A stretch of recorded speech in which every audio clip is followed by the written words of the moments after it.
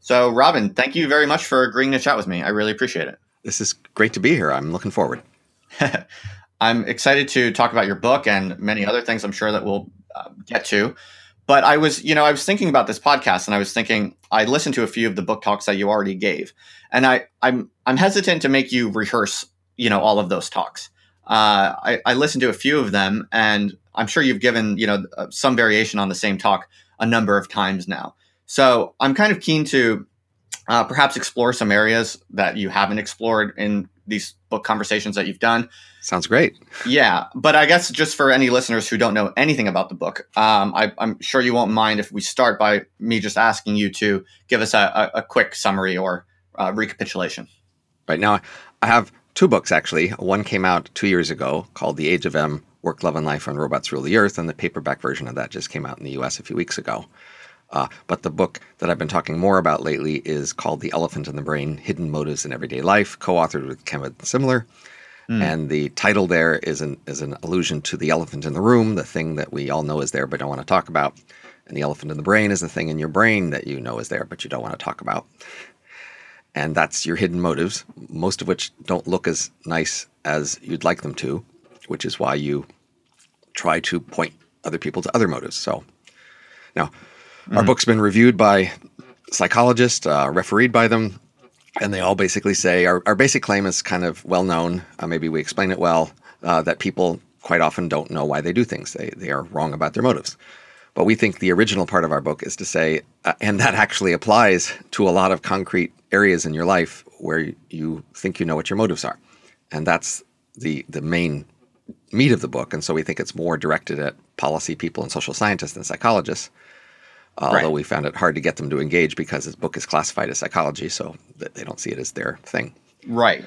So we talk specifically about how you're wrong about your motives in 10 areas to illustrate. I mean, we think there'd be another 20 or 30 areas we could go through and say the same thing, but we say you're wrong about your motives in body language, in laughter, in conversation, in charity, in religion, in politics, in education, in medicine.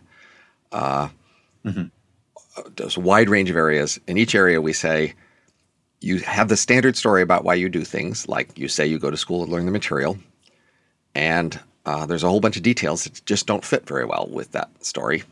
And then there's another story, say in education, that you're showing off how smart, conscientious, et cetera, that you are, and that makes a lot more sense of the details. And we do this in each of the 10 areas to say that our usual reasons don't really work very well as explanations. They work in the sense that sometimes those usual reasons do apply, and so they work as an excuse. So the excuse "the dog ate my homework" works in part because dogs sometimes do eat homework. The dragon ate my homework doesn't work. But usually when a kid says the dog ate my homework, you should wonder if the dog ate the homework, right? And similarly in all these areas of life, we're focused on the most common explanation for our behavior, the most common motive. And of course, any area of life is enormously complicated, and lots of motives are relevant, and averaging over behavior, lots and lots of motives show up. But there's what we most often say is our motive, and then there's what's most often is our main motive, and that's the key difference we're pointing to. And sometimes people are consciously aware that they're not being honest about their motives, and other times they just are not very aware of that, and that varies by topic and by person, and it's complicated, and there's lots of intermediate positions where people are sort of aware. And our main message is all of us are just wrong about our motives a lot, and that this makes policy go wrong. So most, policy analysts who have been trying to reform education have focused on how to help people learn more material faster. And they've come up with lots of ways to do that over the decades. And we've been almost completely uninterested in adopting those reforms. And I would suggest that's because we kind of know that we don't actually want the thing we say we want. And so we're not very interested in new reforms to help get more of it. Right. Okay. Very interesting. So, I mean, one way you could kind of summarize the book is that you're basically saying that almost everything humans do, they do for reasons that they lie about and often do not even really understand. Is that too? I don't know. Is that too simplistic? I mean, almost everything might be like connote 98% or something. We would certainly give you more than 50%, perhaps more than 70%. Okay. Great. So, one thing that I haven't heard you talk too much about the book and the different book talks that I have listened to is maybe you could say a little bit about your larger motivation and purpose behind the book. I mean, I think you were just sort of alluding to wanting to shape the way that policymakers see things. Is that your main kind of point of leverage that you're trying to affect with this project? Well, I see myself as having been forced onto this topic. This isn't a topic I chose for myself. Interesting. In the sense that early in my career, I was focused on how to make the world better, and I was interested in making new social institutions and reforming social institutions so as to make things better. Mm-hmm. And the reason I moved into social science is because compared to the other areas I was in before, physical sciences, software, device engineering, it seems a lot easier to find big improvements in our social institutions. That's what really inspired me in the first place. The more you think about it, you say, and it's not just that we have some ideas of things that might be improvements. We have concrete proposals for improvements that we have lab experiments supporting and mathematical theory and even field experiments. We can go down the path of making reforms that work well and showing that they work well, and the world is just not interested. And so that's been a big problem and puzzle for me in my career early on. And then I moved into areas where the standard stories just didn't seem to make sense. So my first job out of my PhD program was a postdoc in health policy at UC Berkeley under the Robert Wood Johnson Foundation. And I had been mostly a theorist before then, but that was an opportunity to spend a lot of time diving into one area deeply, health policy. And in that area, the standard story just didn't seem to make sense of a lot of details. It just didn't fit. Right. And looking in other areas over the years, that's also happened. There's a standard story, there's a bunch of details, and they just don't match up. And so I'm forced into saying, what's going on here? I mean, I would have been happy if our standard story made sense, because then I could have jumped from there on to do policy reform to make things better. That was the plan. Mm-hmm. And I had a lot of what I thought were promising ways to do that. Right. But I was hit this obstacle. You have a theory about what we're doing, and it fits some things, and you make a reform based on that, and people just don't care. And then you look at a lot of other details, and it just doesn't fit that sort of story anyway, and you go, well, what's going on here? Right. So you come across all of these constantly recurring hurdles to communicating what you think are patently, rational, superior options or policies, and you keep encountering the same kind of roadblocks that, in your view, have something to do with these dubious and hard to understand ways that humans process the world around them. So you decide to dedicate your energy to understanding what exactly are those psychological hangups that we're all so affected by in ways that we hardly understand. Yes, although that's more of a gradual thing. So I in health economics, I noticed these puzzles, and I came up with this alternative motive theory that made more sense of that, and that was interesting, and that opened my eyes to other options. But I still at that point hadn't devoted myself to that as the problem or the topic. It was more over the years, continuing to have that be an issue, and then finally starting to write books and asking what I should write a book about. And in this case, having a co-author who approached me to work together, and he was interested in writing about that, and that was really the key that prompted writing this particular book is my co-author. Right. Cool. So it seems like you have a very strong belief in the power of ideas and of, rational inquiry and dialogue to, change the world. It sounds like that's one of your main kind of initial motivations, and everything you're working on seems kind of guided by that to some degree, as you describe it just now.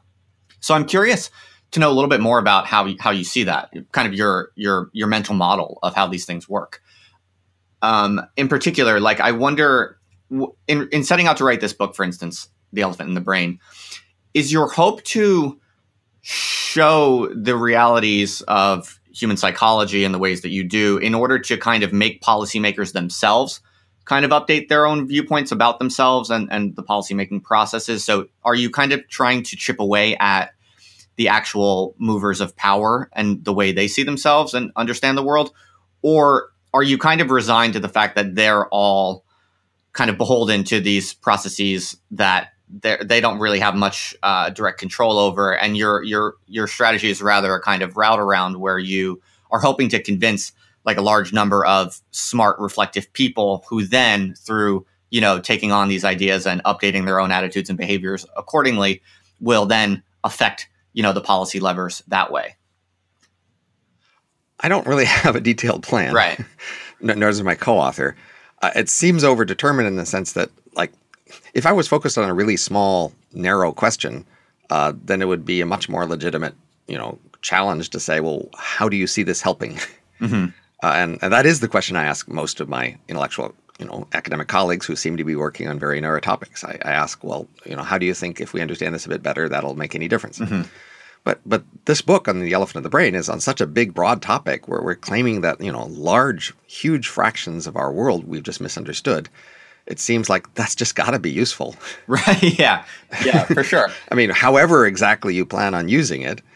Often I've had the sense that, often young people, say a 20-year-old, they see the world around them, they don't quite understand it, and they see a lot of hypocrisy, a lot of bullshit. Mm-hmm. And they say, well, what's really going on? And I've always wanted there to be a book in the library where you could say, you want to know what's going on? You ready for this? Here it is. Right. You might not like it, but you asked. And, I would like there to be some intellectual community, at least, that's aware of this and takes it on and builds on it. So I'm actually painfully aware that many people through history have seen a lot of what we describe here. Mm-hmm. And they've written it down, and other people have quoted it and passed it on a bit. And yet it doesn't seem to grow or last. Right. So the really hard question is not, can we say this clearly in a way that the readers who read it will understand it, but can we make that build and last into a literature that understands this as the background and builds on it? Yeah, for sure. For sure. It's just fascinating because, as I'm sure you know, and as you talk about in the book, of course, that these processes that you outline in the book are there for very strong, powerful, enduring reasons. And it is just a fascinating question to me. I don't necessarily have a particularly compelling plan or proposal either.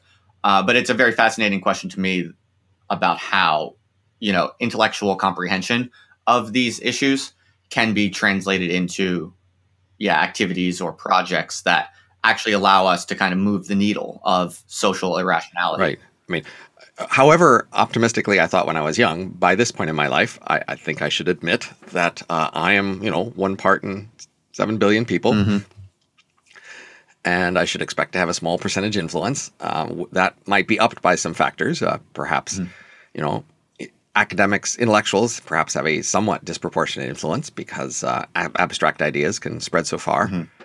And I can even have a disproportionate influence over intellectuals because most of them are focused on such narrow, uninteresting things that don't have much big impact. And so they neglect the big, important questions often. Mm-hmm.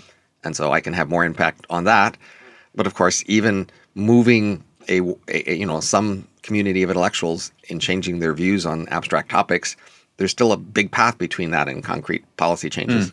I'm very well aware of all the obstacles there. Right. Yeah, I was just curious if you had any takes on that. Here's a question I could ask you, Robin. What would you say is the weakest part of the book, do you think? Oh, well, that's a question I should have anticipated. It's okay if you don't have any particularly. No, I guess, well, what most people perceive to be the weakest part is where's all the policy prescriptions. Okay. People say you presented a problem, but you didn't solve it. And there's kind of a critique that you shouldn't really present a problem unless you have a 12-point plan to solve it. Right. What's the point of hearing about a problem unless you can hear about a solution? And of course, people don't quite mean that. People are actually happy to hear about lots of longstanding problems they don't have solutions for as long as there's an existing literature on it. They're just they raise the standard for something new. So, maybe knowing that strong demand, maybe we should have spent a little more time about policy solutions, but it's hard. And in a sense, that's less modular. That it's nice to have a chunk on a thing that has a lot of internal connections and fewer external connections. That's the idea of modularity. Mm-hmm. And intellectually, you should, all else equal, be trying to write modular things where you're carving nature at the joints, right? And putting a chunk that naturally goes together. Right. Well, okay. I guess I could give you a slight challenge, just to Please. Move the conversation forward. It's not really an objection, but it's perhaps a question that, at least in my reading of the book, I don't know if you really address as head on as maybe you could. I mean, I think one semi-reasonable response to the larger message of your book is to say that it seems to me anyway, humans, these processes that you talk about, where humans are constantly kind of misleading people about what they're really trying to do with their different behaviors, it seems to me that humans are largely locked into these processes. Like they're kind of forced into it by external social structures and institutions. So like one objection would be that, and again, it's not really an objection, but just a kind of different thought, is that I actually think a large number of humans kind of do see the phenomena that you're talking about. And they're even somewhat aware of it in themselves.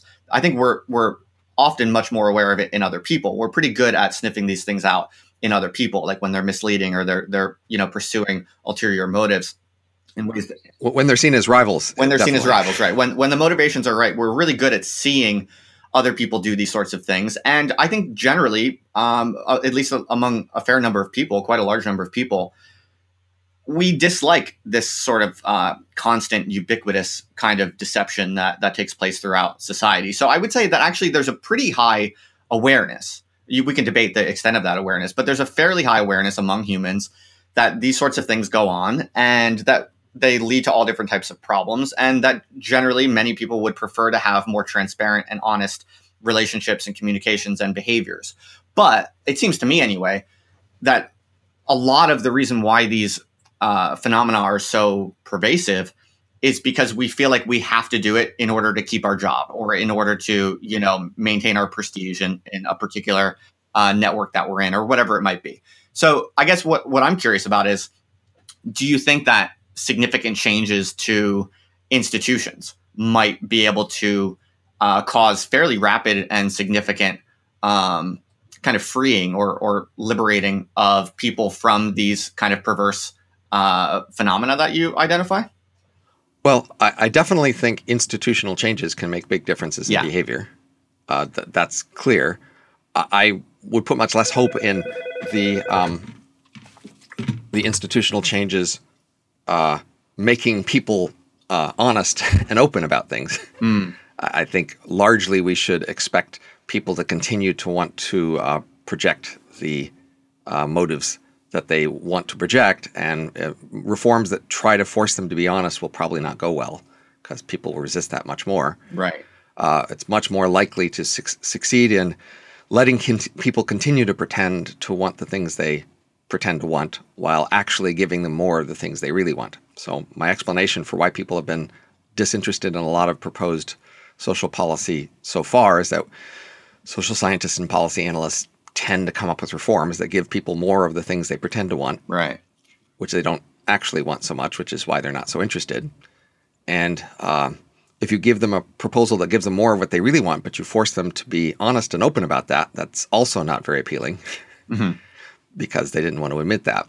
So I think you would want to look at reforms that let people pretend to want what they pretend to want, but give them more of what they really want. I think that's the key to finding proposals that people would actually like to adopt. Right. Okay. So, I mean, another way to come at that on the same angle that I was suggesting in my last question is that it seems to me that a lot of the perverse social psychological processes you outline are basically what a lot of them have in common is that people are trying to do this kind of really simple, basic social activity of building alliances and affiliations.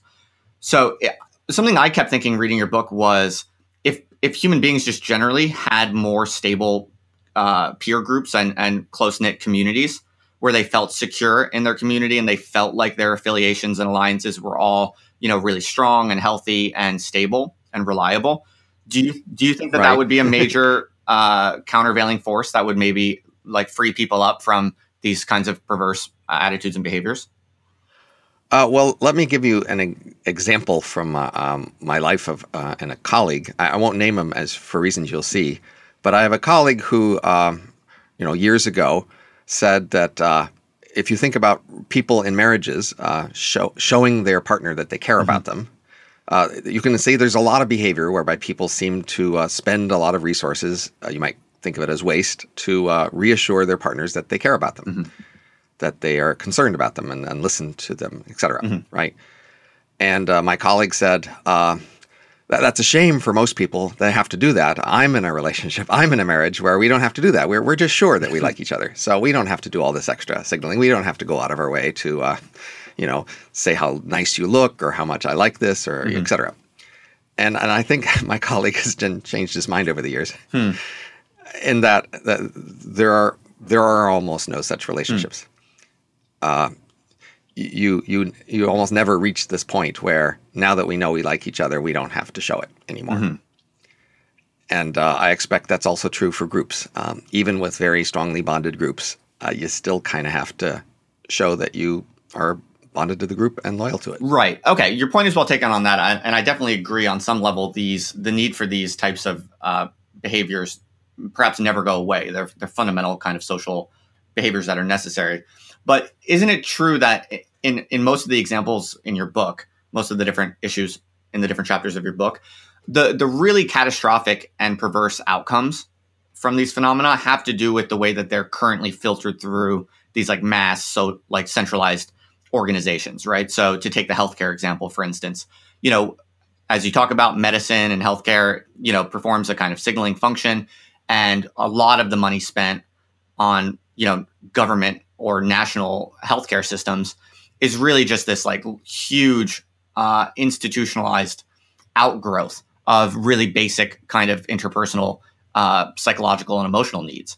And it's hugely wasteful and it's hugely perverse and problematic. But the what makes it so problematic and perverse is the way that it's kind of exaggerated and blown up and filtered through this like complex machinery that also very few of us really even understand. So it seems like a point that cuts across a lot of the issues that you talk about in the book is if we had smaller, healthier, more human scale relationships and communities. Again, these issues or phenomena wouldn't go away exactly, but the perverse outcomes, it seems like almost across all of the examples you give, the perverse outcomes would be significantly constrained. I don't know if that's how you see it or not, but I'm not seeing it yet. But if we explore it further, maybe you'll persuade me. If I think about, say, education signaling or medical signaling in particular, in a very decentralized medical world, people still are eager to spend a lot of money on medicine and to do things that seem visibly, like things everybody else would say is good, even if they haven't looked at the quality. In a more structured, organized world where those feelings are channeled through the other institutions, some of that structuring and channeling makes it worse, and some of it makes it better. And I'm not sure I can see a overall trend exactly. So, I mean, one interesting, thing that I've had to admit, and it's not my prior, is that in many, rich Western countries, socialized medicine probably reduces spending. That is, when you put the medical problem in the government's lap, and you also are wary of giving them too much budget, then I think they seem to spend less than they otherwise might if it were private. Certainly, the United States spends the most, and we have the most freedom of individuals to spend more compared to the others. And so it could be, at least, that in a certain political context, the socializing medicine actually makes it harder for any one person to show how much they care about any one other person by spending more on them, or pushing them to spend more and pushing, spending more personally. You can push the socialized system to spend more, but that's through this urge to show how much you care about your country or large community rather than your urge to show how much you care about a particular person. If that's weaker, then might plausibly actually spend less, because when you start to spend a lot and that hurts the budget, you start to back off and say, well, we can't spend, we got to have limits. Right. Here. Where you don't say that so much in a personal context. Right. Well, but isn't it true that if I'm trying to signal to my, relevant community that I'm a caring person, and one way that I might do that in our currently organized society is, I might support, universal healthcare or some policy that looks to other people like very compassionate. But the only reason that's the only reason that's the relevant and effective way to signal in my mind is because I'm playing to this big fake audience that is society or the nation or whatever it might be. So it seems to me like so much of the perverse social behavior we see today is because you have so many people running around with this kind of like cosmopolitan kind of like model in their head where like they're trying to not just impress the actual people that are in their life that matter the most to them, but in large part because they're so kind of alienated and there's so much enemy and, economic anxiety and all these sorts of factors that basically make them, so many people today, especially in kind of educated urban circles, like they don't actually have tight-knit communities. They kind of have an image in their head where they're like a relevant and interesting player in this like large international status game or prestige game. And a lot of the signaling, a lot of the political energy, for instance, for something like, let's say centralized government welfare programs that might be, really irrational or have negative welfare effects.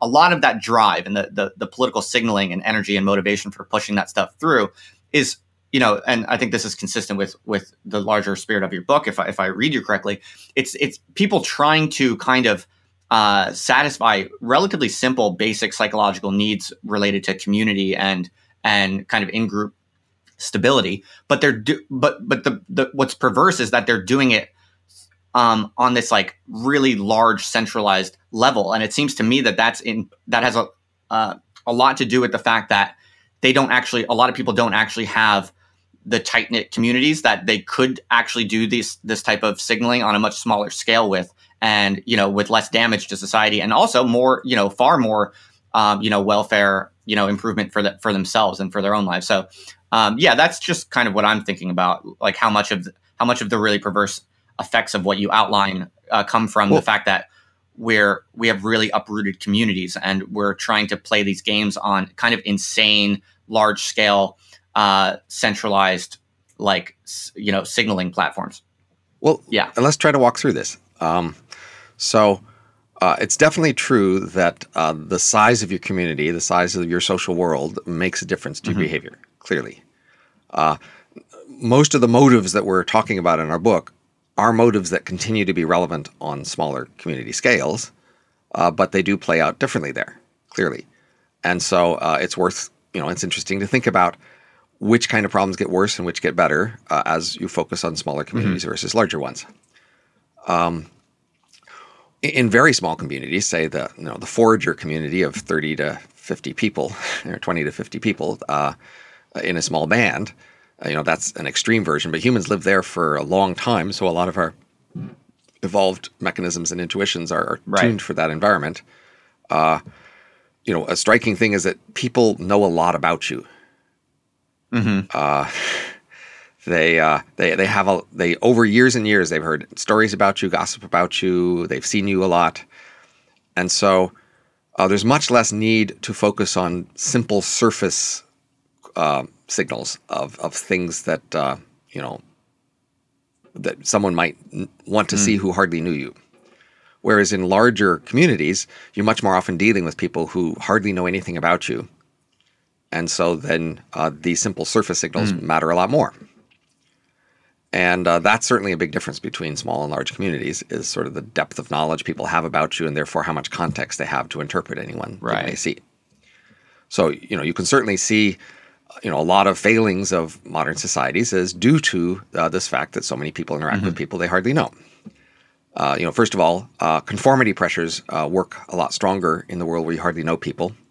If there's a thing somebody might see about you, and if they saw that one thing, then that would just be the end of it. They'd think you were a terrible person. Well, then you just can't do that thing. No matter, how it might make sense in some context, they're just not going to see the context. So you just have to stay away from it. And so conformity pressures can just be much stronger there, where if there's a thing that you're not supposed to be doing or you look bad, then everybody's kind of got to not do that. In a world where everybody's, if almost everybody's known you their whole life, they will take any one thing in the context of all these other things they know about you. And so now it's much more possible to be different on one thing in a context, in a way that makes sense, given all the other things there are about you. And so, that's definitely something that happens in a larger world. Clearly, you can just know how trustworthy people are, for example. In a larger world, people just have to distrust each other more. And so you have to pay more attention to just showing simple trustworthiness signals, clearly. And like for education, for job skills, say, in a world where people have seen you work for years, there's much less need to give indirect signals of your work quality and your abilities. Right? They've grown up with you. They saw you, hunt that animal. They saw you build that hut. They saw you discover that berry that works, Whereas in our modern world, we're going to go to a future employer who hardly knows anything about us and say, hire me. And so now we need to come up with signals that will, are meaningful across that chasm. And the various anecdotes we could tell about things we did as a kid are just not going to cut it. And so we have to have these very standardized credentials that will work in that context. And that certainly changes how we show off and what kind of features of ourselves we focus on. And that, some of those are negative changes, but of course we gain a lot of advantages from our large integrated world economy and society. So it's not clear to me the net right. The net trade-off and there. Also right now there are all of these really strange and confusing frictions, I think, that are arising from the different spheres of human life, kind of coming up against each other in ways that we're not fully aware of, or that, are changing very rapidly. Like, for instance, I mean, it's interesting to connect what we're talking about now with your book, with this recent episode you had with your, viral experience online. Like, I wonder, that's a really interesting example, and we don't necessarily need to get into the details of it any more than you feel like. But from a meta perspective, right.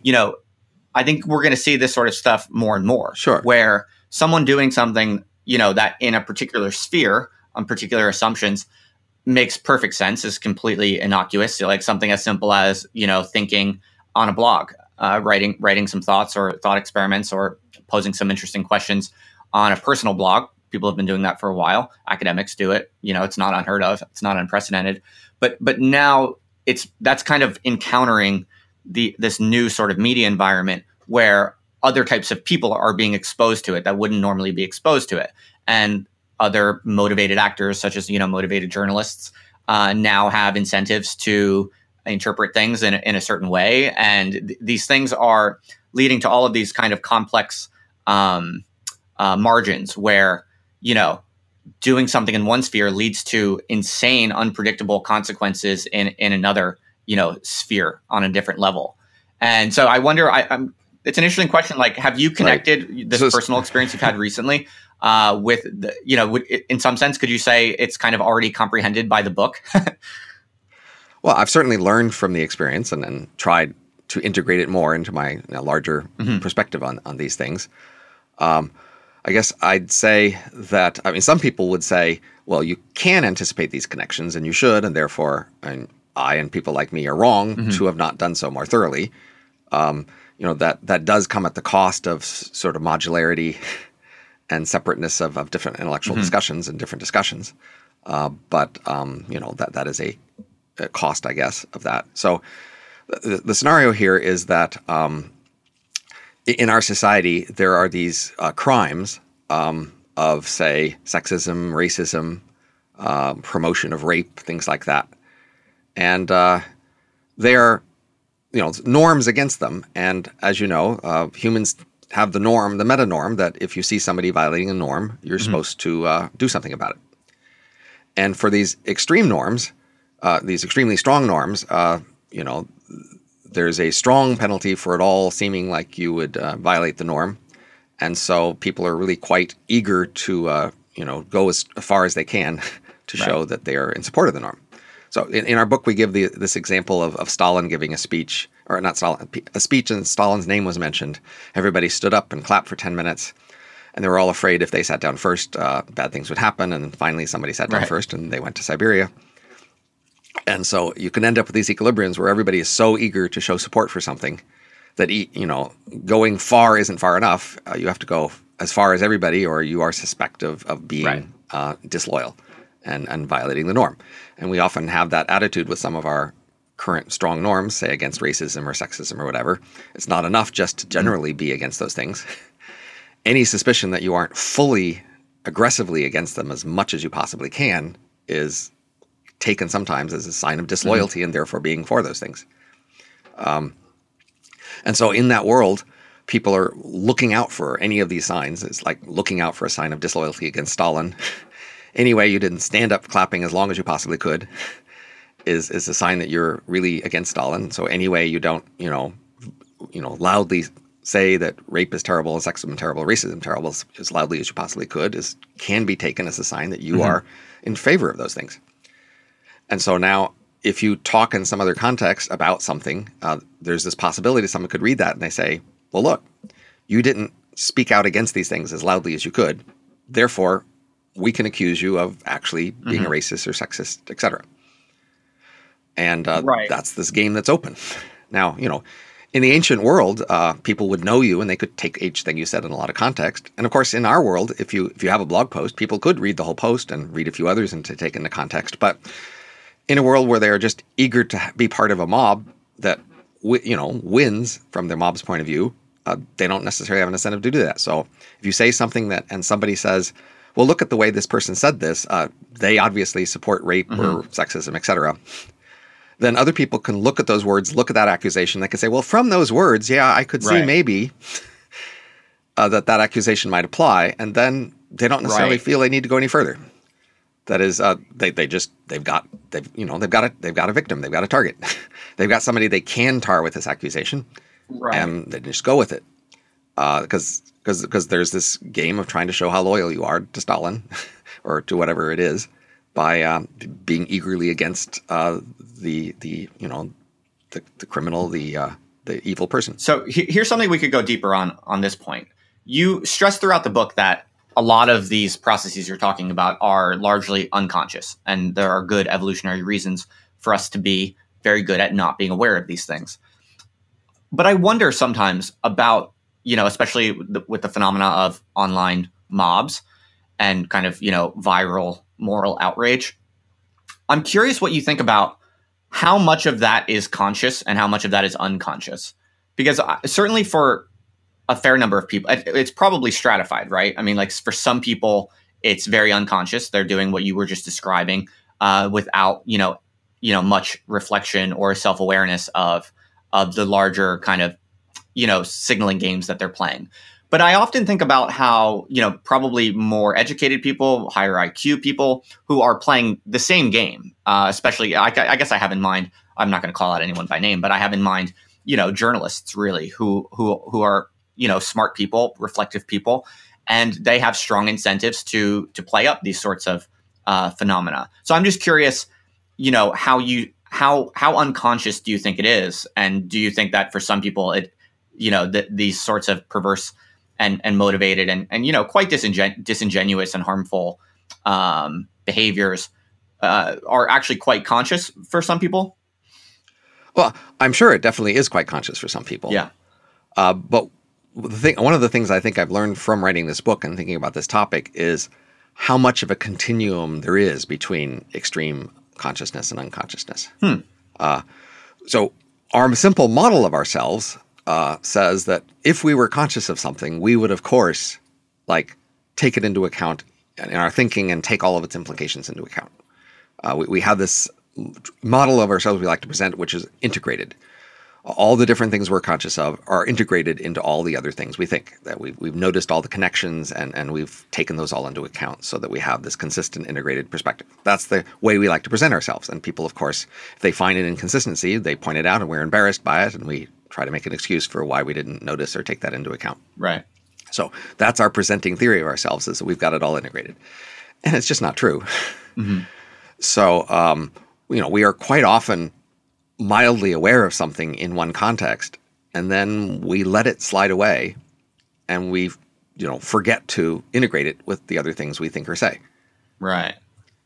And so I think quite often people are aware, I found a juicy tidbit here that I could do something with. And then they, think of the accusations they could make. And in the moment of thinking the accusations, they think they are sincere accusations. But another part of them just noticed how juicy this was. Right. Right. And they just aren't very integrated there. And that's how most of us are for most things, really. Right. So I think this simple model of a sharp line between conscious and unconscious is just wrong. Right. And that's what makes it hard to talk here about how conscious we are of these things. Because it really varies from person to person, context to context, day to day, and it varies counterfactually with if you had done it this way or said it that way. Right. Yeah, that's a really good point. I think that's right.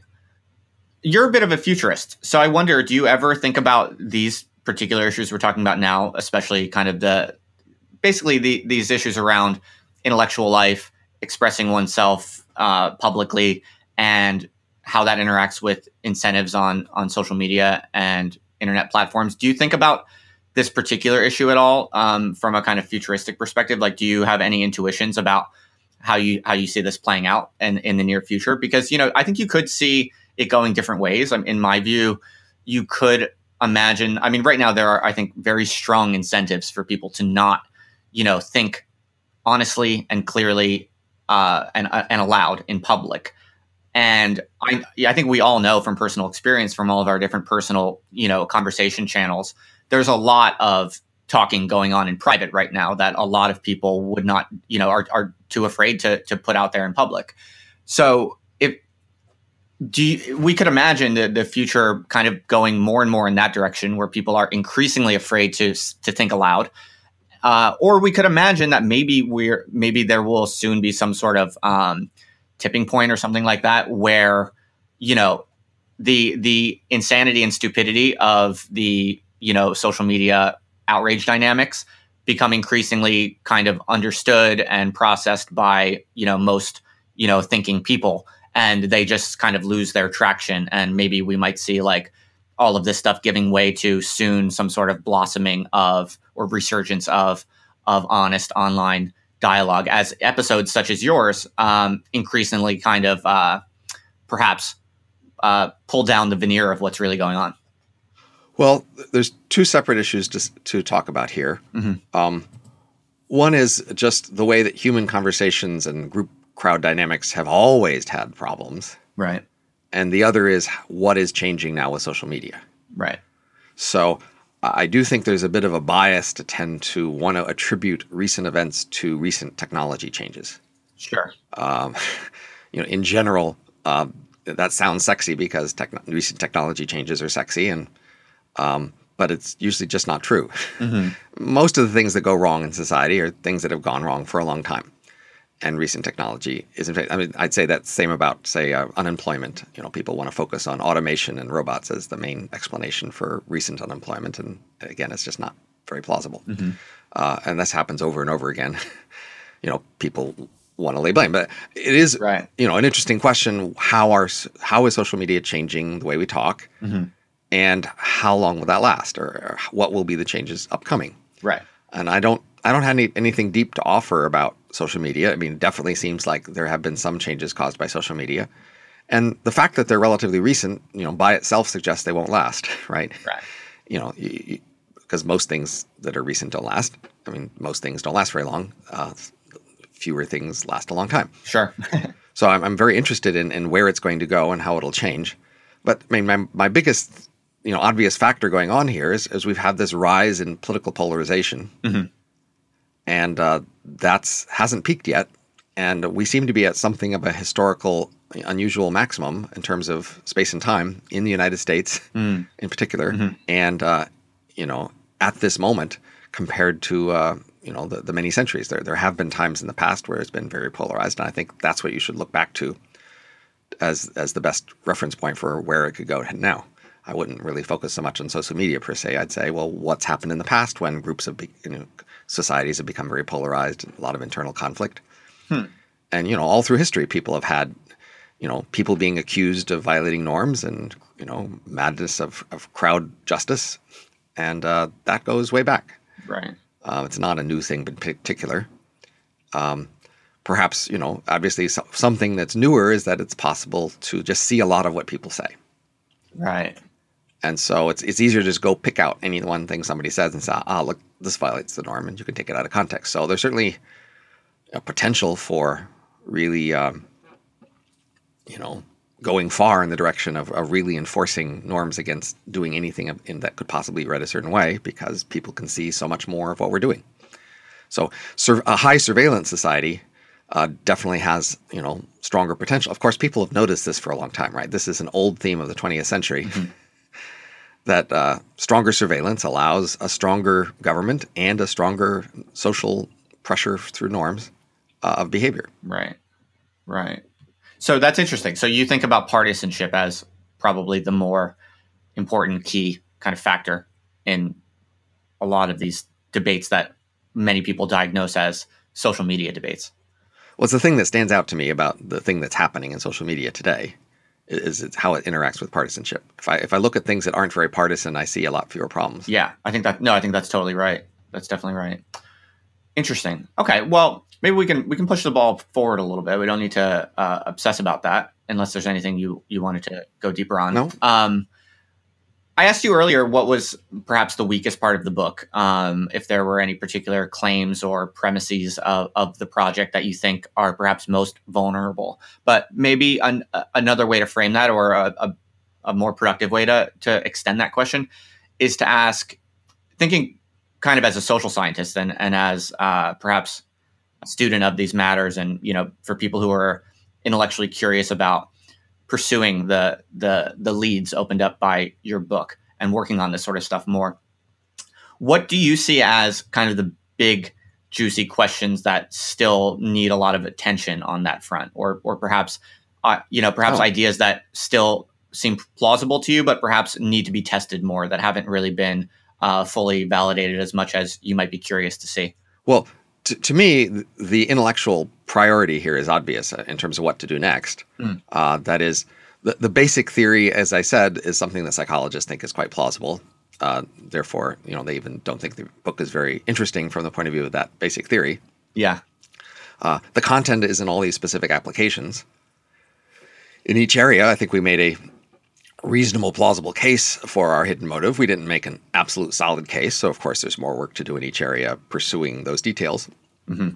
Trying to make a stronger case, but I think we made a pretty strong case in most of them. Mm-hmm. The obvious thing that's missing is lots more cases.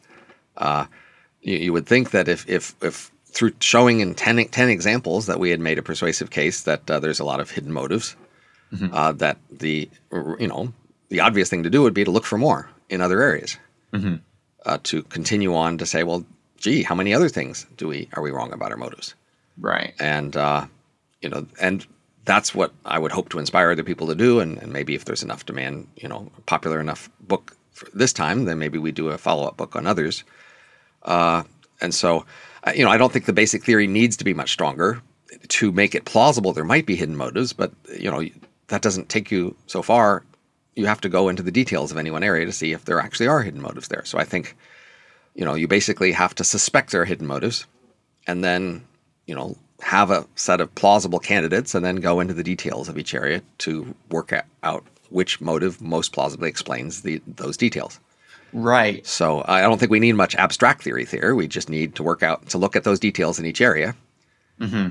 and then to look for more areas. It just occurred to me, it's interesting how this interacts with the partisanship dynamic that you mentioned, because in some sense, one of the big problems of the polarization we see today is precisely that people don't trust the other camp's motives.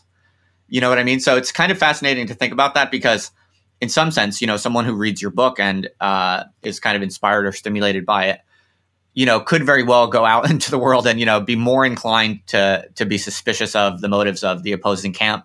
And then, we know what happens from that. There's a kind of backfire phenomenon, and then the polarization therefore increases. Have you thought about that? I don't know. So actually the stereotype I've heard, which does sound a little closer to the truth, is that the left thinks the right is evil and the right think the left is stupid. Or, not so much stupid as just not willing to, admit obvious things because they are so enamored of liking their own motives. Yeah. Which is a little different framing. Yeah. But yes, it does come down to a lot of distrust across the divide. And of course, a willingness. And people have long, as you said, been noticing that their rivals are hypocrites. Yeah. And that's always been available to them as an explanation for why people disagree with them and why people are on the other side. It's just something they find it hard to see in themselves. Right. So it seems to me the more promising path then is to focus on ways in which you are deceiving yourself, rather than going out and trying to sniff out ulterior actually, motives. then I don't recommend that either. So okay. So I think we actually have a pretty limited budget of honesty. Right.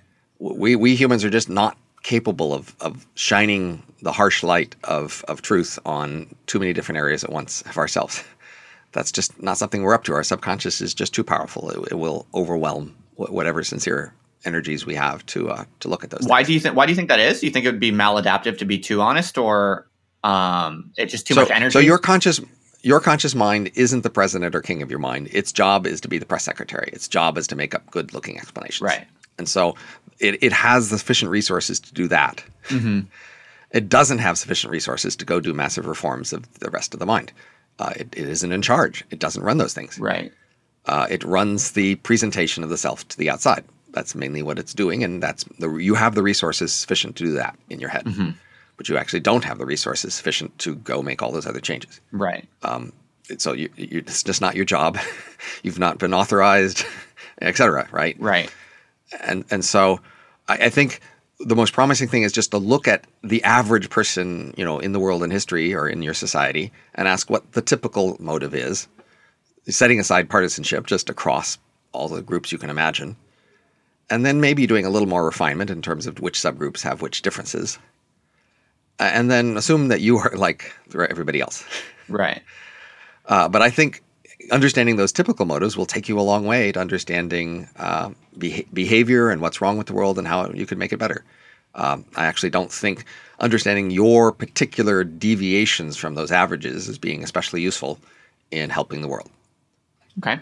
But I think it's where people's minds go because, again, the key thing people read here is we are accusing people of hypocrisy, which in a sense we are. And hypocrisy is a thing that people are ashamed of, and there's a norm against it.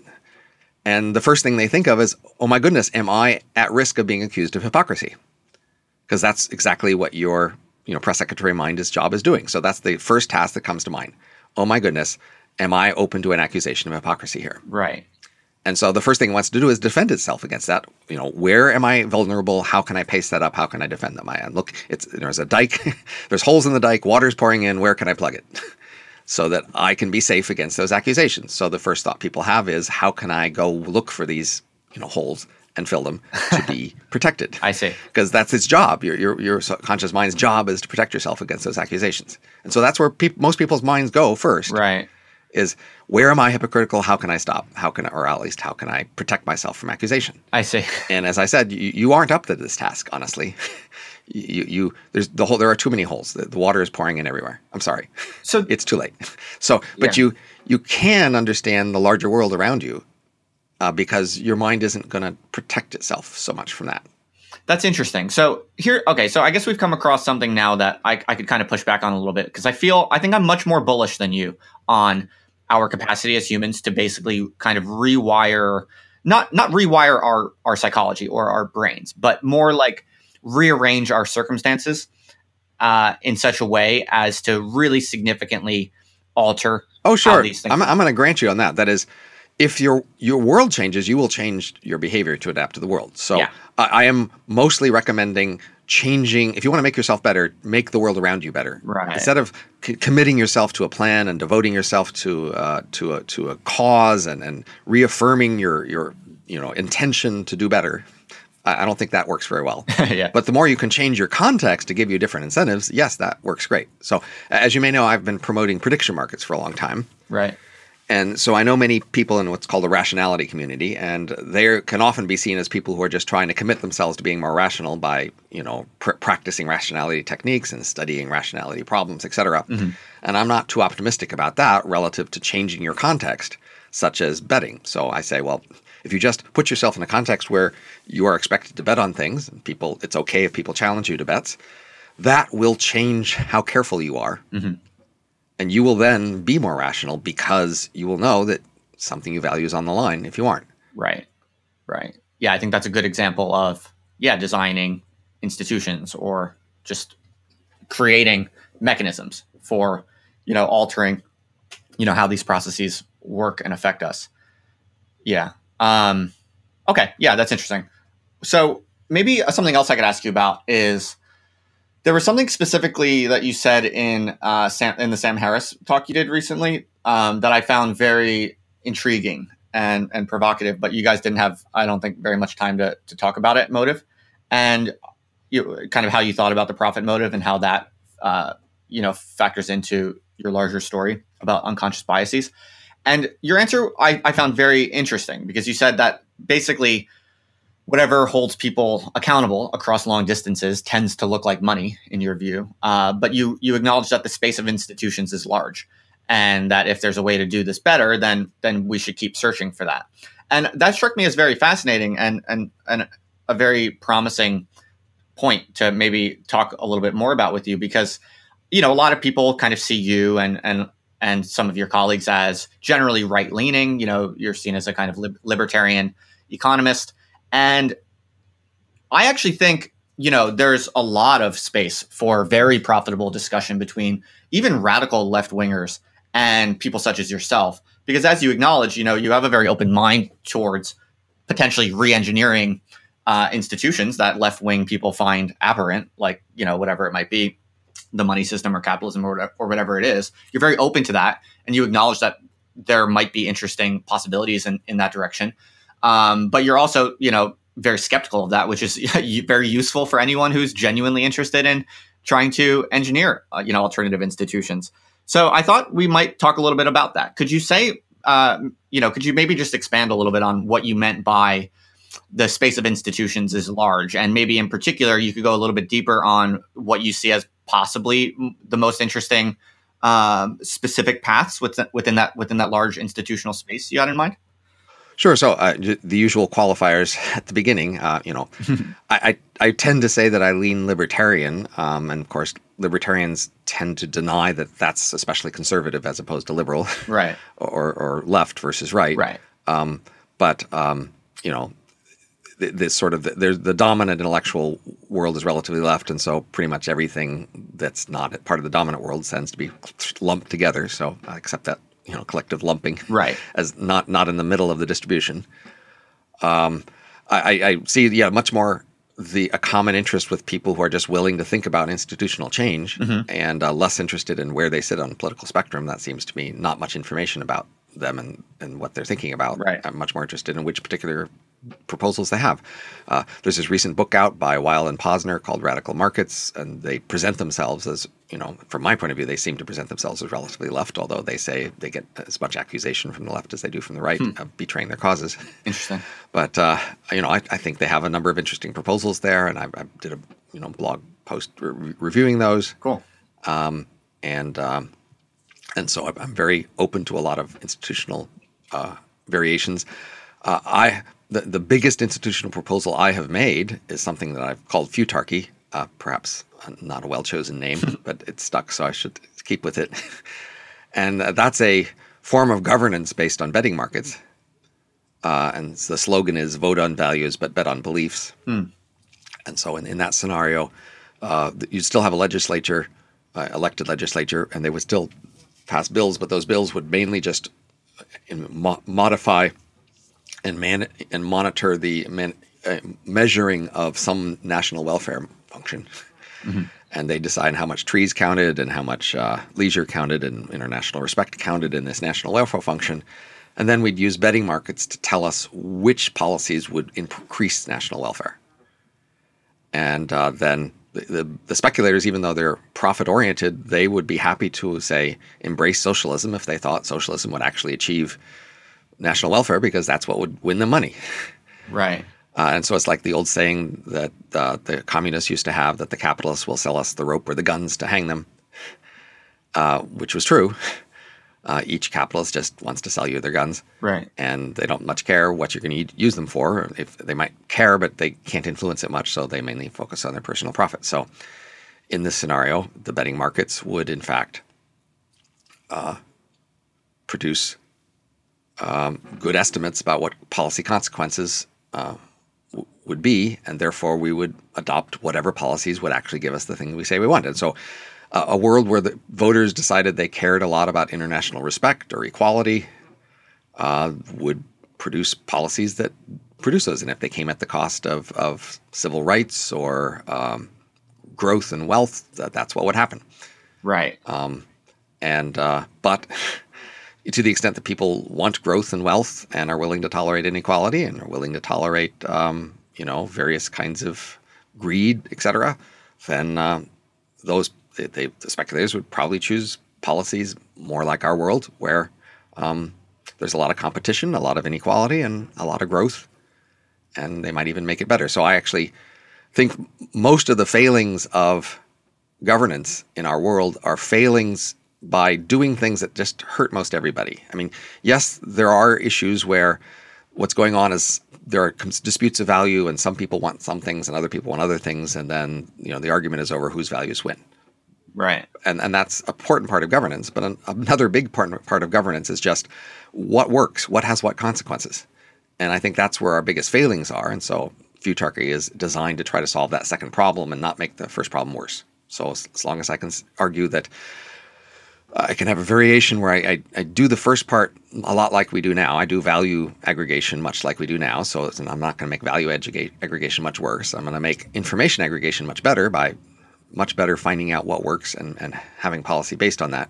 Then I can argue that would be a better world. Right. That's really interesting. I'm quite intrigued by that. Do you think is that an architecture that you think can be implemented by small groups for themselves? Absolutely. So the major limitation there is not doing small group trials. So clearly, any proposal like this, you should start out on small scale trials that make sense, lab experiments, small groups, et cetera, right, and work your way up to bigger things. So the bigger application is mainly described to inspire people about how far you could go with this, and therefore why it might be really valuable to work on. Right. But the problem is that the very small scale trials, there's very little energy to this. And so now we come back to our elephant in the brain about politics. People like you and me and everybody talk about politics as if we were trying to make policy better. Right. And if we're clever and smart, we start to realize institutions matter, and therefore institutions can make a big difference, and therefore we should think about better institutions. And in that conversation, we're still under the presumption that what we really care about is making better policy. Mm-hmm. And we claim in our book, based on a lot of of the details, that in fact that's not people's real motivation. What they really care about is showing loyalty to their side. Right. And mainly all of this is a smokescreen. And so, and in fact, you can get people to be upset and wanting to change social institutions to the extent they see that change of social institutions as favoring one side or other of the political spectrum or their social group. So you can get people to be mad about, not enough people are voting, or the electoral college structure, or term limits, or people tend to be excited about those things to the extent they think those changes would favor their side of the political spectrum. Right. But if you have a proposal like, say, approval voting that seems like a good idea but wouldn't necessarily favor any one group, people just lose all interest. They just can't be bothered to care. Right. And similarly, if you say, look, there's all these big policies that we could change and make things better in the world, but we really need a lot of small-scale experiments. Are you interested in helping to participate in small-scale experiments? They also lose all interest. People love to argue about how the nation should change and how we should change capitalism and reform everything, but as soon as you ask them to do something concrete and local that doesn't obviously show loyalty to their side, they just lose interest. And that's because they're not really trying to engineer that change. They're doing something else. Right. They're just trying to show loyalty. Right. Exactly. Right. But you would say in principle that the futarchy model, like a left-wing group could take that up and vote on all kinds of left-wing values. And of course. Yeah.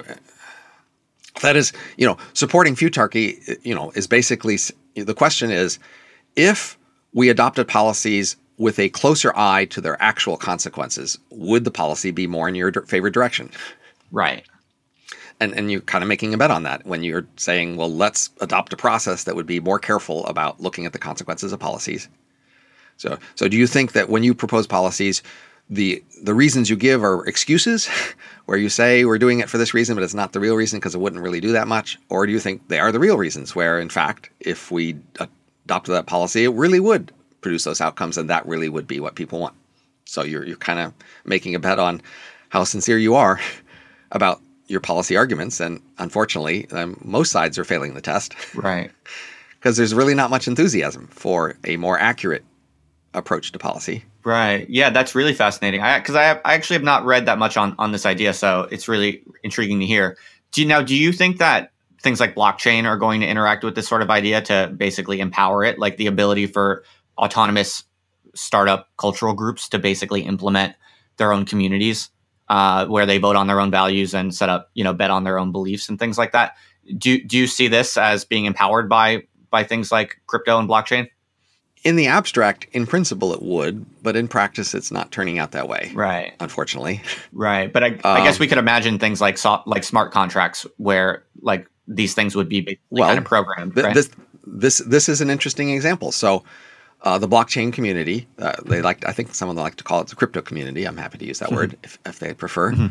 The crypto community is presenting itself as its justification that blockchain and crypto will enable new institutions, and that they are primarily interested in creating and adopting new institutions. Right. So they are presenting themselves as that's their main motivation. Right. And they're saying key to these new institutions they want to adopt is decentralization.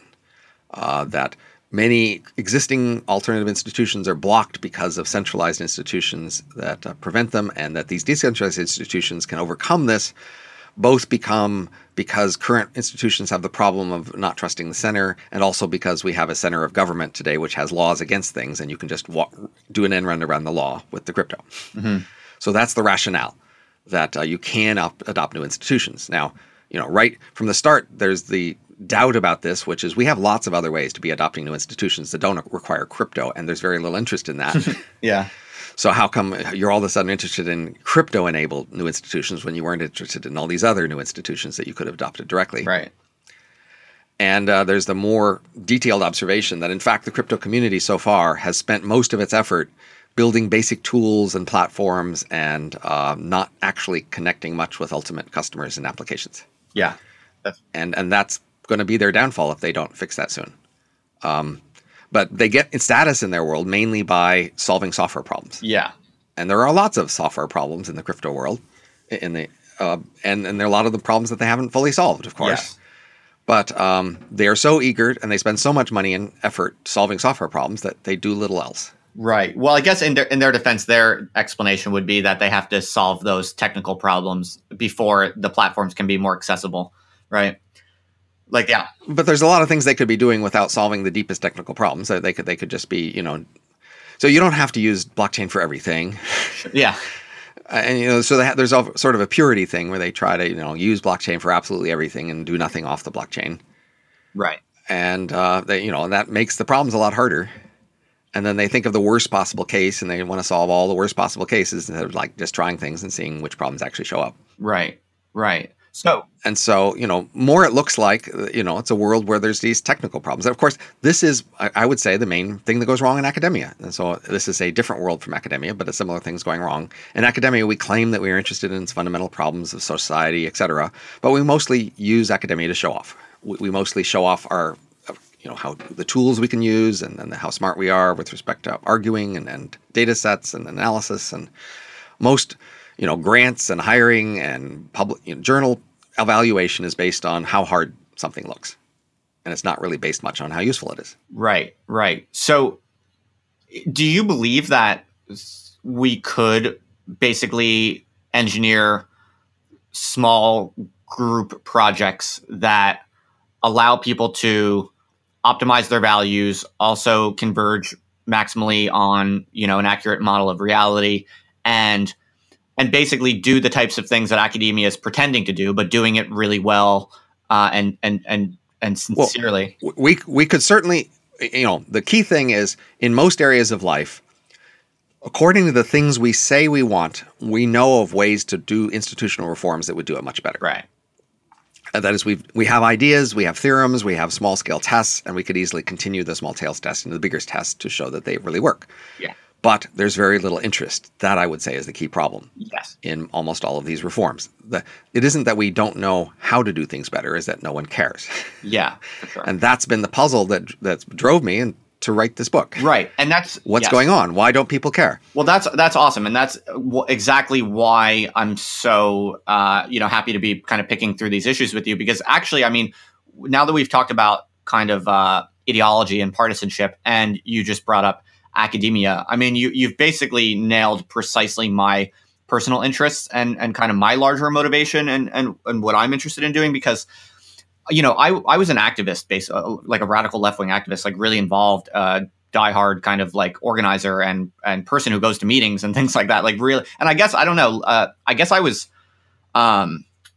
stupid enough to really be sincere and earnest about that. Like I really, not that I'm like a better than anyone. I'm not saying I'm like above the processes you outline in your book. I'm sure I have tons of unconscious biases, and even my description of this is self-serving. And, you know, I understand all of that. I'm not saying I'm above that, but I guess for me, it's been interesting because I only ever got into radical left-wing politics because I was really genuinely interested in changing things. Like I've always been very bullish on the ability for human beings to cleverly rearrange things and produce, you know, significant consequences with using, you know, intelligence and creativity more radically or more dangerously than other normal people are willing to do. Like that's always been how I saw my interest in kind of emancipatory or radical revolutionary politics and social change.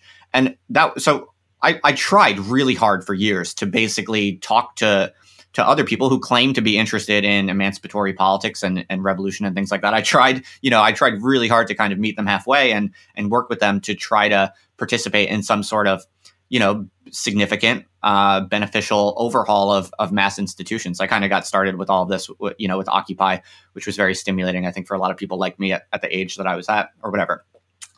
So having gone through years of like basically trying to think like an engineer and trying to really genuinely like not just signal, but like really think about how we could fundamentally make society much better. You know, after like 5 years or so, I basically came to the realization that it's kind of similar to what is the implication of your book, which is most of these people are just not trying to do what I'm trying to do. Like they're doing something totally different. That's very mysterious. And I'm not like playing this like fake game anymore. So that interestingly though happened at the same time that I had the same exact kind of trajectory with academia. Like I finished my PhD in 2014 and I got it. I was very lucky and got a tenure track job. And now I'm doing quite well. And I'm basically the British version of tenured already. And now I'm looking around academia and it's a very similar and kind of horrifying realization, to be honest with you. I'm actually like kind of struggling with it emotionally and personally, to be perfectly frank with you, that it's like, okay, most of these people are not here for the reasons I thought they were here. And they're certainly not trying to do what I'm trying to do. And again, I'm not trying to make myself sound better or smarter or anything. I'm just sharing the honest, you know, experience of what it looks like.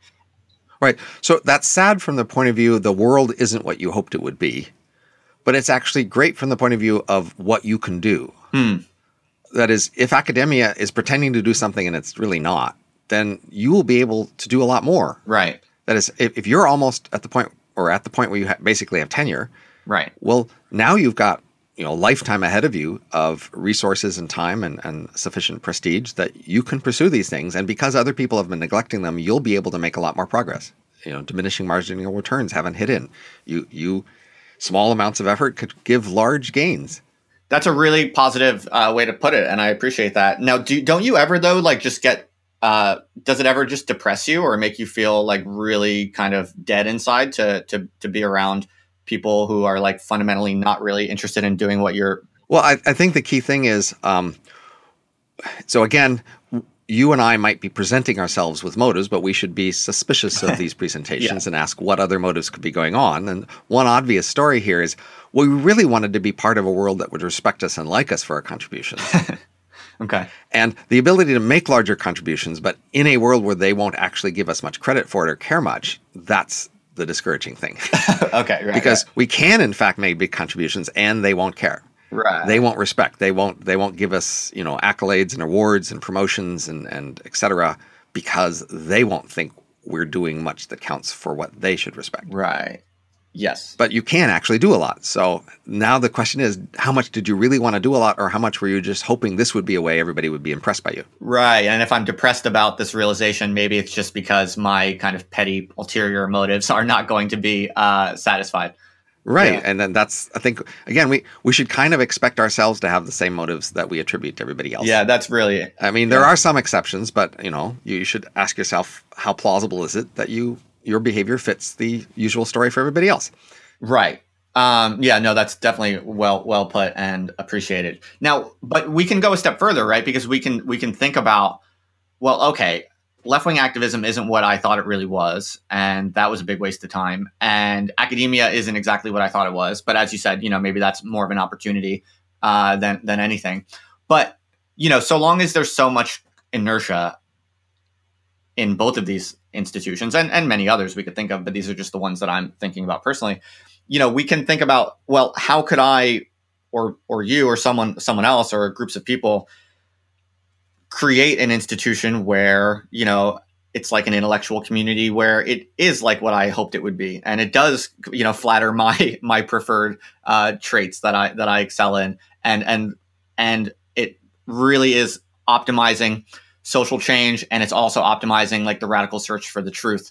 It sounds like your idea of futarchy, you seem fairly optimistic about the possibility for humans to engineer these things on small scales. So like how maybe more concretely could you say, like, how would someone, if I was like crazy enough to really invest energy in trying to do that, like how would one do that? So, you and I are a tiny fraction of the world, and we may just be weird with respect to our inclinations and preferences. Mm-hmm. So we should be much more skeptical about the idea of reforming the whole world relative to the prospect of creating or finding a small community of people who like to do things our way. Right. It makes much more sense that we might, instead of being all alone with some weird preference and weird attitude, we could find at least a few other people who are willing to be with us. Right. And so, it's a quite reasonable prospect of creating a community which shares some unusual tastes. Now, it depends on your model of yourself what that community will be. If you thought yourself as someone who doesn't really care about the social rewards, you just wanted to get things done, mm-hmm. then you're trying to find a community where that's true, and you may never find it because it just may not be true about you. Mm-hmm. Maybe all the people like you really care about the social rewards, and so you need to create a community with social rewards. It's not enough just to create a community that gets things done because they won't like that. Right. So, it comes down, these will be real tests of what your actual motives are when you actually try to form a group based on your theory about what your motives are. Right. So, go on. But certainly if your motives are what you think in some way, then you could find other people with those motives. Almost surely you're not the only person. Right. And then you could work together with those other people to actually get something done, if that's part of your motives. Again, it may not be. But so I certainly think, so, for example, I've written on prediction markets for years. Over the years, there's a lot more people who claim interest in it. There's a large academic community and other interests.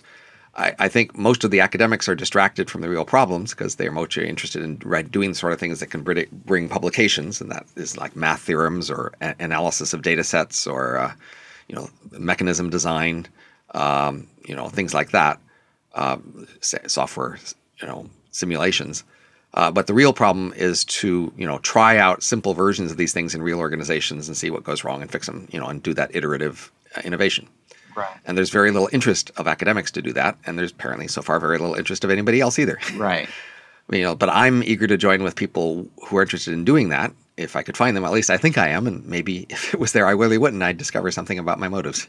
Right. So maybe here's where we've been talking for quite a while, and I think we've done a very solid and responsible job of covering a lot of topics and giving a lot of value. So maybe now I've kind of earned the right to be. Can I be a little kooky now and kind of share with you maybe some of my more strange thoughts on precisely this topic, because I've been thinking about. You might want to just pick one, and then we'll go into it. I don't know how many of them we'd have time for, but pick one. Of course. No, won't tax you too much. But basically, this precise question I have been thinking about for quite a while, and my thoughts are pretty far out there. But I'm curious to hear from someone like you who's also been at least interested in these sorts of possibilities. So I've been thinking a lot about building, like, how would you build an optimal small community? And I've been thinking about this very much from a kind of left-wing perspective, but now, there's really no need for those sorts of ideological, qualifiers. But one of the things that I've thought a lot about is how you could basically minimize things like lying. And I think a lot of people find this to be very kind of scary. Like, it sounds like, surveillance, some sort of lust for control and surveillance. But it seems to me like a lot of communities, because I've been a part of communities that have tried to do radical create a kind of radical microcosm of ideal society, outside the confines of mainstream society. I've been a part of those types of experiments before. And I've always been very interested in them before. And it seems to me that one of the key points of breakdown for people who do try to carry out these sorts of experiments is something that boils down to like lying. And I think it's very similar to what you're diagnosing in your book. You have this kind of, you have this drive to kind of show and expose how we misunderstand ourselves so consistently, and we're constantly kind of deceiving each other.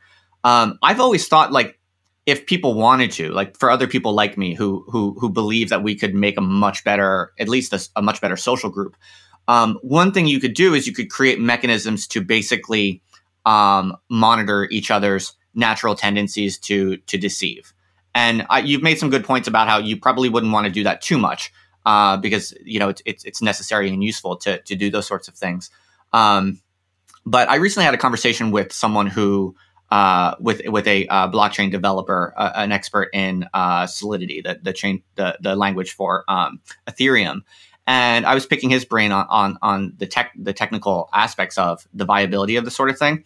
But I've been personally very interested, and again, this is probably just my temperament. I'm sure there's not that many people that are interested in this, but I've always been interested in, like, what would happen if you could get a bunch of people together, and you all basically could credibly commit to and kind of enforce radical honesty amongst each other.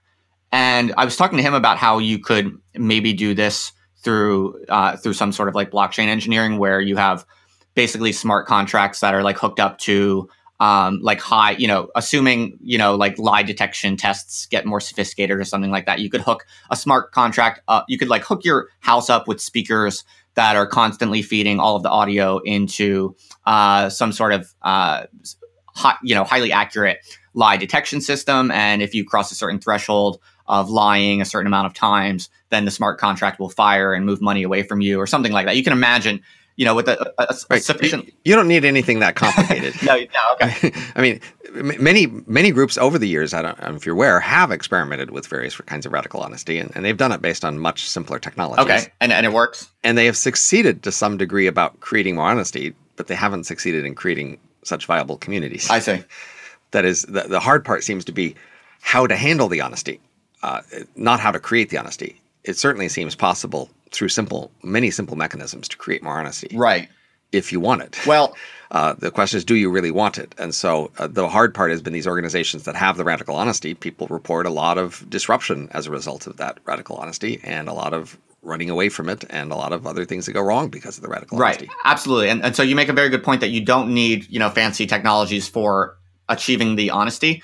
But the reason why I think it's interesting and maybe uniquely attractive is because what it can do is it can guarantee the incentives. It can guarantee that the rewards will be there. So, as you said, the real bottleneck. But people have already been successful at guaranteeing incentives for honesty. That is, people have succeeded in creating honesty through incentives for honesty. That is work. Okay.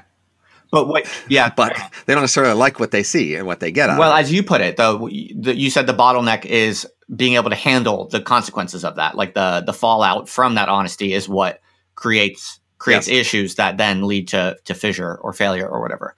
And in fact, that's been the major obstacle to prediction markets in organizations. I mean, prediction market is a simple mechanism that produces honesty, and the honesty it produces has been the problem. Right. I mean, but that's just one example. I know of other kinds of organizations that have produced honesty through other mechanisms, and they also have the problems right. that result from honesty. Right. And so my curiosity, and again, I'm perfectly transparent. This is just, far out utopian kind of imagination. I'm just wondering and trying to think it through. But I guess I'm curious if these evolving technologies might provide some sort of key to precisely that bottleneck, because I just wonder if you could basically solve this with programming in some sense, if we know what those breakdowns are going to be from our models, right? If you knew what the problem was, I'm sure you could express solutions in code. Right. I don't know that you need the code to express the solutions, but you could. I think the code is a distraction from what is exactly the problem and what are the solutions. So, I mean, the key thing is we're pretty clear that sort of simple radical honesty, where just everybody's honest about everything, doesn't work. Right.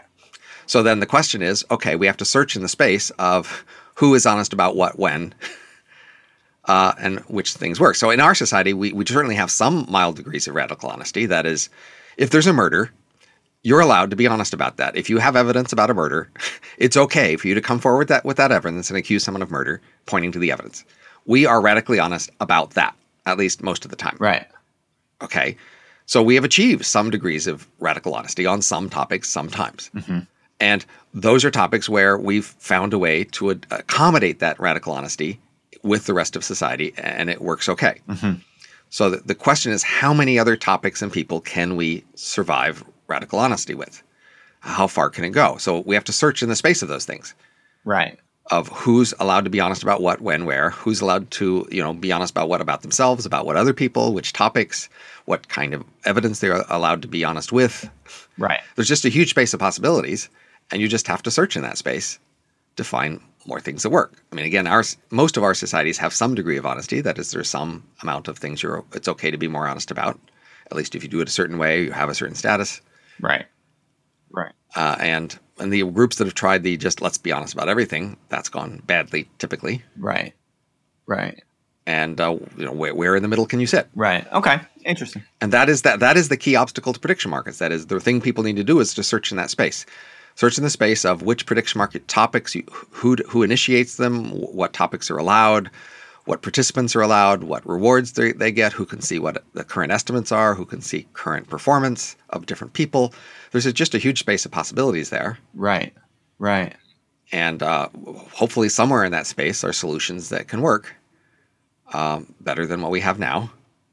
But the simple variation of just taking your most important topics, setting up a market that gives you honest answers about it, and then sitting back and waiting for the information to flow in isn't working. Right. Usually somebody gets upset because the market contradicts them and makes them look bad, and they get it shut down. Right. Okay, that's interesting. That's really useful to hear. So basically you don't see any kind of current or emerging technologies as especially useful for this sort of problem. Well, again, prediction market is a technology, but the technology itself, allows the creation of more honesty, but it doesn't fully solve the consequences of honesty problems. Right. The main bottleneck, you think, is just that most people don't want to do this kind of thing. Well, so I can go into more detail in a concrete example to make it clearer. Some of the most dramatic successes of prediction markets have been about project deadlines. So often in organizations, people talk about having deadlines, and they have review meetings where they say, what's the chance we're going to make the deadline? And then often people say, yeah, we're going to make it. Looks like we're on track. And then they're consistently wrong. Right. And often people in the organization at those meetings are rolling their eyes saying, no way, but everybody's supposed to say we're going to make the deadline. Right. So you can actually make a simple prediction market on will we make the deadline, and that works great to actually reveal if we're going to make the deadline. If you allow people who know to participate anonymously and get rewarded anonymously, then they're happy to tell you, no way, we're going to make the deadline. The problem is that takes away political options from the people running the projects. Right. So people often use the perception of whether we'll make the deadline or not as a way to motivate effort. They want to put you right on the border of thinking you might make it or you might not, depending on how much work you do. If you're pretty sure to make it or pretty sure not to make it, then you don't put as much work in, and that's not what they want. And also the people running projects, a favorite excuse if the project fails is something came out of left field at the last minute. No one could have seen it coming. It'll never happen again. And that excuse goes away if you've got this track record of the prediction market saying all along you're not going to make the deadline. Right. Right. And so those people and their managers want the excuse that we couldn't see it, no one could have seen it coming. And that's just concrete examples of the kinds of obstacles here to radical honesty in organizations about deadline. Right. Right.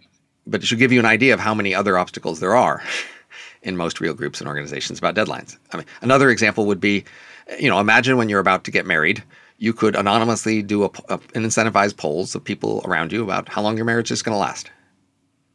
Do you want to do it? Right now, you could ask the 10 people who know you best for a frank appraisal of yourself and your faults. Right. Right. Do you do it? Right. Well, no, I don't. But I wonder if the reason is because I don't want to know, or just because I don't know those people. Like if I was friends with the kinds of people who would do that and wouldn't punish me socially for the request. Well, again, you could take the 3 closest friends you know, yeah, who you do trust, And you could say, just give me a private assessment of me and my faults. And I promise I won't be mad at you. This is really what I want. And you'd be doing me a service to just give me a few paragraphs of your summary of my biggest problems. Right. You could pick 3 people that you respect and that you know well, that you trust not to tell other people. Right. But do you ask them? No, of course I don't generally go out of my way to do that. Right. But all of us could, but hardly anyone does. Right. Do you do that kind of thing? No. No, I don't do that. Do you? I'm not claiming to be a radical honesty. Oh no, I'm not claiming. No, I know. that we all should be honest about everything. I don't see that going well. Right. You actually, as you said earlier in the podcast, you actually don't think it's very necessary or promising for people to really challenge that dimension of things. We have a limited budget for honesty, and focusing it on yourself is just, you're going to spend it really fast, and it'll be done. Right. We can better work together to produce shared social institutions that will produce honesty on the things that are most important to us. Right. But you don't think if a bunch of people got together and committed to doing this sort of work on themselves as a community, that could maybe bootstrap themselves into some sort of like totally different equilibrium of like healthy, productive social functioning? Well, a number of groups have tried that. There are still some groups in that current effort of trial. Okay. But mostly it hasn't inspired much other efforts to copy them. Right. Okay. I think there's this book out now by a guy named Dalio, who runs a hedge fund on honesty, basically. And he's tried to produce honesty in his hedge fund. Interesting. And he has a whole book about, how you just have to tough through it, basically. If there's these things you don't want to see about yourself and you don't want to see about others, but if you just force yourself to do it, you'll be better in the long run. Right. Right. And that's kind of the attitude for a lot of these honesty groups is they feel pain and they just, try to push through it to gain the advantages of honesty. And the question is, how long can that last and how many people are willing to do that? Right. Right. Well, thank you for entertaining my kookier and undeveloped No, I mean, it's a very straightforward and very plausible idea, of course, and it's based on our standard account of ourselves as somebody who wants honesty. So most of us tell ourselves that we want honesty. Right, right. And we're not really being very truthful there. But we find it hard to give up. So again, people find it much easier to assign low motives and be cynical about other people than themselves. And so especially young idealistic people. And of course, some people are going to be more idealistic than others, and some people are going to be more willing to be honest than others. I mean, supposedly people who are on the autistic spectrum are, in fact, more willing to be honest and want more honesty from others. Mm-hmm. Mm-hmm. Interesting. Very interesting. Well, I don't need to push that issue anymore. I think I've had you for almost an hour and 45 minutes now, so I think I don't want to overtax you. I'm very grateful for your time and attention and your mental energy. I hope. Well, let me just mention one last thing. An excuse to mention my other book, The Age of M. And the angle here will be on our motives regarding future. Okay. So, great. We have motives regarding the future, and we have what we believe our motives to be regarding the future. And I think there's a difference between there as well as others. And I think that gets in the way of doing futurism well. I see. So, my book, The Age of M, is an attempt to just take a particular scenario very seriously and carefully and work out lots and lots of details. And I think I successfully did that. The scenario is brain emulation, if that were the first kind of cheap artificial intelligence. Right. And I think, most people who know the various sciences that I'm drawing on will acknowledge that I've mostly done a reasonable job of analyzing those consequences and just finding a lot of consequences. Yeah. But most people say, yeah, but that's not very interesting. In the sense that people have said to me, well, they like their futurism in the form of fiction. Couldn't we write some fiction here? And people are really all over fiction. They love it. They like the TV show Westworld, and people constantly say, well, how plausible is that? And it's not very plausible. But people they love to be part of these cultural things where there's people talking about the future and as future images. And that's happened with movies and TV shows. They like Star Wars and Star Trek, and they like Battlestar Galactica. And then they have all these futurist conferences where people get together and they have inspiring talks. And it seems basically that people, it's often been mentioned about science fiction and other things, people are mainly using the future as a way to talk indirectly about today. Right. as a metaphorical place where today's issues play out not quite as directly described. And as a metaphorical way to talk about today and about basic values, it's very engaging and fun. Right. But once you actually get into thinking about the actual future, you realize it's going to be a lot stranger than most of these fictional scenarios or other futurist scenarios, and it's going to be a lot harder to even decide where your values sit there. Right. That you should think about people 1,000 years ago, if they had been described our rough outline of our world, they would have found it pretty hard to know what the heck was going on and whether they liked or hated it. And that's roughly what you should expect a real future to be like. And I'm happy that my book is that sort of a world, a detailed world, but it's strange enough that it makes it hard for you to decide if you love it or hate it. Right. For listeners who maybe don't know anything about the book, I should maybe say very briefly, you basically imagine what would happen if brain emulation takes off as kind of the main vector along which artificial intelligence develops. And you're careful, I think, to say that you're not predicting that's going to happen necessarily, but it's not an implausible possible pathway. Right. And I don't make much argument for the key assumptions. Okay. It's about conditional on those assumptions. Yes. How does the world play That's out? right. So I think this scenario has at least a 1% chance plausibility. And so because I think it's worth having at least 100 books in the future, it's worth having my book. Right. Many other people have been arguing about the plausibility of that. And again, cutting nature at its joints, it seems like it was worth having a book that was just about the consequences of that scenario. That's right. So you just so many other people have argued about the chances and the philosophy of it. Most of the way when the subject comes up, people talk about philosophy like, would an emulation really be conscious, or is it just a machine? If you made an emulation of me, is that me or somebody else? And things like that, which is all fun. But then people forget to talk about what would really happen. Right. Exactly. And so you basically just try to spell out what would happen if that were the path that history takes. And just to very briefly, for listeners who have no idea what we're talking about, just to very briefly kind of paint the picture, at least as I remember it, and you can fill in any details you think are important. But you basically, the world you imagine resulting from this would be the cities, I believe, basically become like fully occupied by basically computers and I guess brain M's, what you call M's, agents of emulated brains. And they would like most of the energy would go towards like cooling these like massive computational machineries, I guess, that occupy the cities, and humans would mostly live outside the cities. Is that what you imagine? Right. So the M's are so eager to concentrate to a small number of dense cities where they have less congestion travel problems, and so they can really cram each other together and interact a lot. That they're all smashed to a small number of dense cities, so they leave most of the rest of the earth for the biological humans because they don't care about it. But most of the wealth and economic activities in these small, dense cities, these emulations mostly live in virtual reality in terms of what they see, where they never need to have pain, hunger, disease, crime. Their bodies are beautiful, but they're working most of the time. It's a very competitive world where most M's are copies of the few hundred most productive humans, and so they're elite, like billionaires, Nobel Prize winners, that sort of quality. Right. And they can run at different speeds from humans, and most of them run about 1,000 times faster than human speed. And so actually their economy doubles every month, but from their point of view, that's roughly every century. So in fact, their society changes more slowly from their point of view than ours does to us. Right. They have to retire after a limited number of work years, even though they have immortality in principle, if they can afford it. Since they can go at different speeds, they can retire more slowly. So the world of retirees is a world of slow ghosts, which are more like human speed and have alliances with humans. And this entire age of M only lasts a year or two in objective time, after which something else happens. I don't say what. Right. And so even though there are concerns for humans during this period, you should be more concerned you don't know what happens next. Right. Fascinating. So you started writing that, I think, quite a while ago. It's been at least out in some form or another for quite a while. So I'm curious, one question I might ask you is, since you initially started writing that book some time ago, have you updated your views on anything particularly significant? Well, of course, I continued.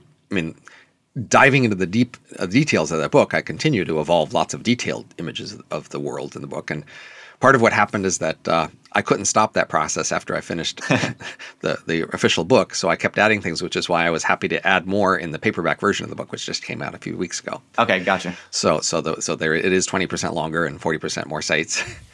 And so, if I had a chance, I'd probably do a third version where I just added more detail. So I was so eager to keep adding more. And I've got a whole, file of ideas for fiction in terms of stories and settings and things that could be happening. But, I'm not a fiction writer, so I haven't really done much with that so far. But I certainly have a lot more detailed images of the world. But the basic fact that the world is weird and it's hard to decide what you value about it, that hasn't changed. I mean, it's hard to imagine what would really change that. But I slowly get more and more detailed images about what life would be like and what would be their issues. Right. Yeah, very fascinating. Well, like I said, I don't want to keep you too long. Maybe if it's okay with you, I'd like to ask you one last question. Great. And it's a little bit of a personally motivated question, but I think other people will find it valuable too.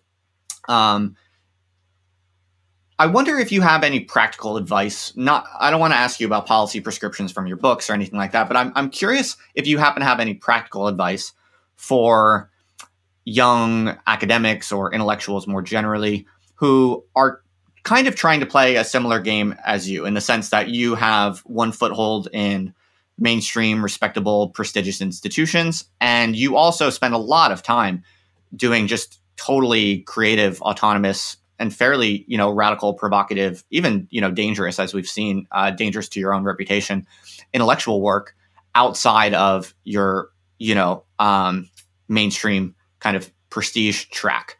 And, as someone, I mean, I'm only beginning my academic career really, and I'm, no one can really compare like anything I've done to what you're doing, but I think I'm similar in my kind of goals. I would say, like, I am trying to kind of walk a similar path, and I think anyone who's ever tried to walk that path finds, it's really difficult. I mean, there are lots of things that get thrown at you that make it a very confusing and challenging tightrope to walk. And so, just as someone who, I guess in general it's difficult, but the basic strategy I recommend is actually pretty simple. Mm-hmm. Don't quit your day job. Okay. Give in to Caesar. Okay. Initially you're a seller, not a buyer. I see. That is, look, your life is long. Right.